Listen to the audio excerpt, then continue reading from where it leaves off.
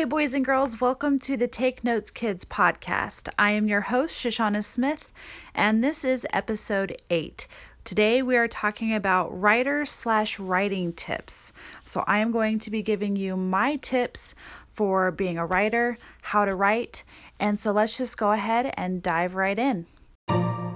So tip number 1, I highly recommend you use Control S after every paragraph or anytime you pause from writing. So holding Control and the letter S is a shortcut to save on PC computers. Just use it, okay? Just use it. Tip number 2, have a backup of your backup. You never know when your computer is going to crash or when it will decide to lock you out of a document. So make a backup and then another backup, preferably on a separate device like on an external hard drive or a thumb drive. When I was younger, I used to email copies to myself. So whatever works. All right, tip number 3, relax. Even if you have a deadline to meet, the world is not going to end if you write 4,000 words a day instead of 5,000 words, okay? I personally do not pay attention to my word count unless I'm curious to see if I wrote as much as I thought I did if I was writing for a long time. Go back to the reason you started writing in the first place and forget all the tips and tricks you learned about how to write a best-selling novel. Yeah, I know, that's ironic for me to say in a writing tip podcast. Whatever, sue me. Okay, tip number 4. For as unstructured of a person as I am, inserting page breaks and chapters helps keep my brain formatted. I'm all about ending scenes on a suspenseful note, and knowing where chapters fall is really useful to me. I've seen some questions on Twitter, and I didn't realize that a lot of people didn't do this or didn't know about it. And so it's just very helpful. If you don't want to do a page break, which I think you just go up to insert break, page break. If you want to, you can to keep things separate in your mind, especially when you are changing perspective, like who's talking when you're writing. Just hit that enter button 2 or 3 times and then start. You can always go back in and edit. I just highly recommend this, mostly just to keep you, and eventually, if you keep those for when you publish your book or publish your blog or whatever it is you're writing, it will help keep things structured for your reader. And it will help a lot. It's like a comma. It lets people know when to breathe. Okay, tip number 5, don't get obsessed with writing rules.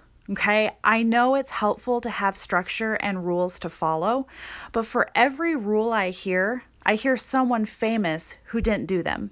So like I said before, you don't have to do the page breaks. You don't even have to do chapters. There are some writers that don't throw in chapters. I'm not saying this is a hard rule, but I don't care what rules you break or follow, as long as you are proud of your story. If you can hand it to someone, if you can give it to someone, and be proud of it, that will come through. And it will come through in your writing as well. So just don't get obsessed with writing rules. Don't worry necessarily about your commas or your periods or the exclamation points if you have 5 of them. Those sort of things can either be edited out later. Somebody else can tell you that they're stupid. Hopefully they don't do that. But you know what I'm saying. Those things can all be changed. Just write the story. Just get it done and get it out. Okay? So tip number 6, and these are 2 points here that I want to go together. So number 1, writer's block is fake news. I'm going to say that again. Writer's block is fake news. I read a quote from Craig Johnson. He is the author of the Walt Longmire series, and he said that writer's block comes from simply not knowing what's going to happen next. It totally blew my mind. This really resonated with me. So point number 2 that goes along with this is that I don't ever feel like I have writer's block. I simply don't know what happens next. And that's mostly due to the fact that I don't make an outline or plan the story. So going back to point number 1, that writer's block is fake news, A lot of people get hung up on the fact that they have writer's block. And I think it's mostly the term. They know, okay, this is what I have. They put a term on this feeling that they have about not being able to go forward when they're writing. And for me, what I do when I have those issues, well, now one, I realize, oh, it's because I don't know what happens next. So you can kind of skip through the crap. Sorry for the word.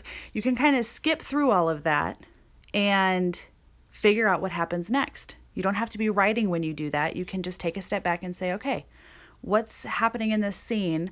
What's happening in this chapter? If you're writing a non-fictional book, where do you want the story to go? So you can just kind of take a back seat to yourself and just think about it. You can do other things, and that's what I tend to do. When I get stuck, I will I'll go do something else. I'll watch a movie. I'll read a book. Usually as soon as I start reading a book, I'll get inspiration. The other thing that I like to do when I don't know what to do next is I will go work on another book. And I know that that sounds silly because it's like, you hear a lot of people talk about like work on one story and one story only. That needs to be your bread and butter or whatever. A lot of the time, you do need something to almost like clean your palate a little bit. And so sometimes if I get stuck on one, I'll go work on another one. And I can kind of tell within myself, like, this other story is calling to me. This other story, I've got something to do here. So I'll go work on it. Sometimes I'll work on it for like 10 minutes and then I'll go do something else. Or I'll jump back to the story that I was originally working on and go back into it or whatever. It'll come. If you're a writer, it will come. Writer's block is not the end of the world. And honestly, once you figure out what happens next, that can get a little bit easier. If it doesn't, stop writing and go do something else. That's all I'm saying. Okay. I won't belabor that point anymore. You get the point. How many times can I say point in one sentence? I don't know. Let's see. Tip number 7, don't use big words. Oh, okay. At least not consistently. And this is my request to you as a reader. I rarely go and look up a word that I don't know. So if it's a huge word like circumlocution, I will just skip over it, which isn't great if that word is describing something. If it's important to the story and you're trying to describe what happens or an emotion or feeling, but you use some big word, if the person doesn't know what that word is, it kind of ruins things. So big words are fun in dialogue and they bring life to a well-educated person. They might even define this other character. So it's fun to bring it in those ways, but it can get old when it's used to describe things like the noises that a car engine makes. Just dummy it down a little bit unless you like big words and you cannot lie. Okay, tip number 8. Describe things. If you're too vague, it's very frustrating for the reader. Being over descriptive was my biggest concern when I started writing more seriously. But as long as you aren't taking an entire page to describe a sunset, you're good. Paint the picture with normal vocabulary and then maybe read it out loud. I find that when I read something out loud, my brain automatically decides when it stops caring. Like right now, you are probably waiting for me to be done with this point. You're anticipating the change of subject. Your audience isn't stupid, so don't treat them like they are. And tip number 9 is that to be a good writer, it helps to be a good reader. What I mean by this is to take a step back and look at your work from a reader's perspective. Are the scenes smooth? Do they feel satisfying? Are they too fast-paced? Do you need to put in something slower paced? Are there 10 character names that some random person who picks up this book will care to keep track of? Okay, so while most of the time worrying about what readers of the book will think can be paralyzing, it actually helps to take into account what you like to see when you read a book. Find a happy medium and be considerate. As writers, we want to draw people in, not confuse them or annoy them.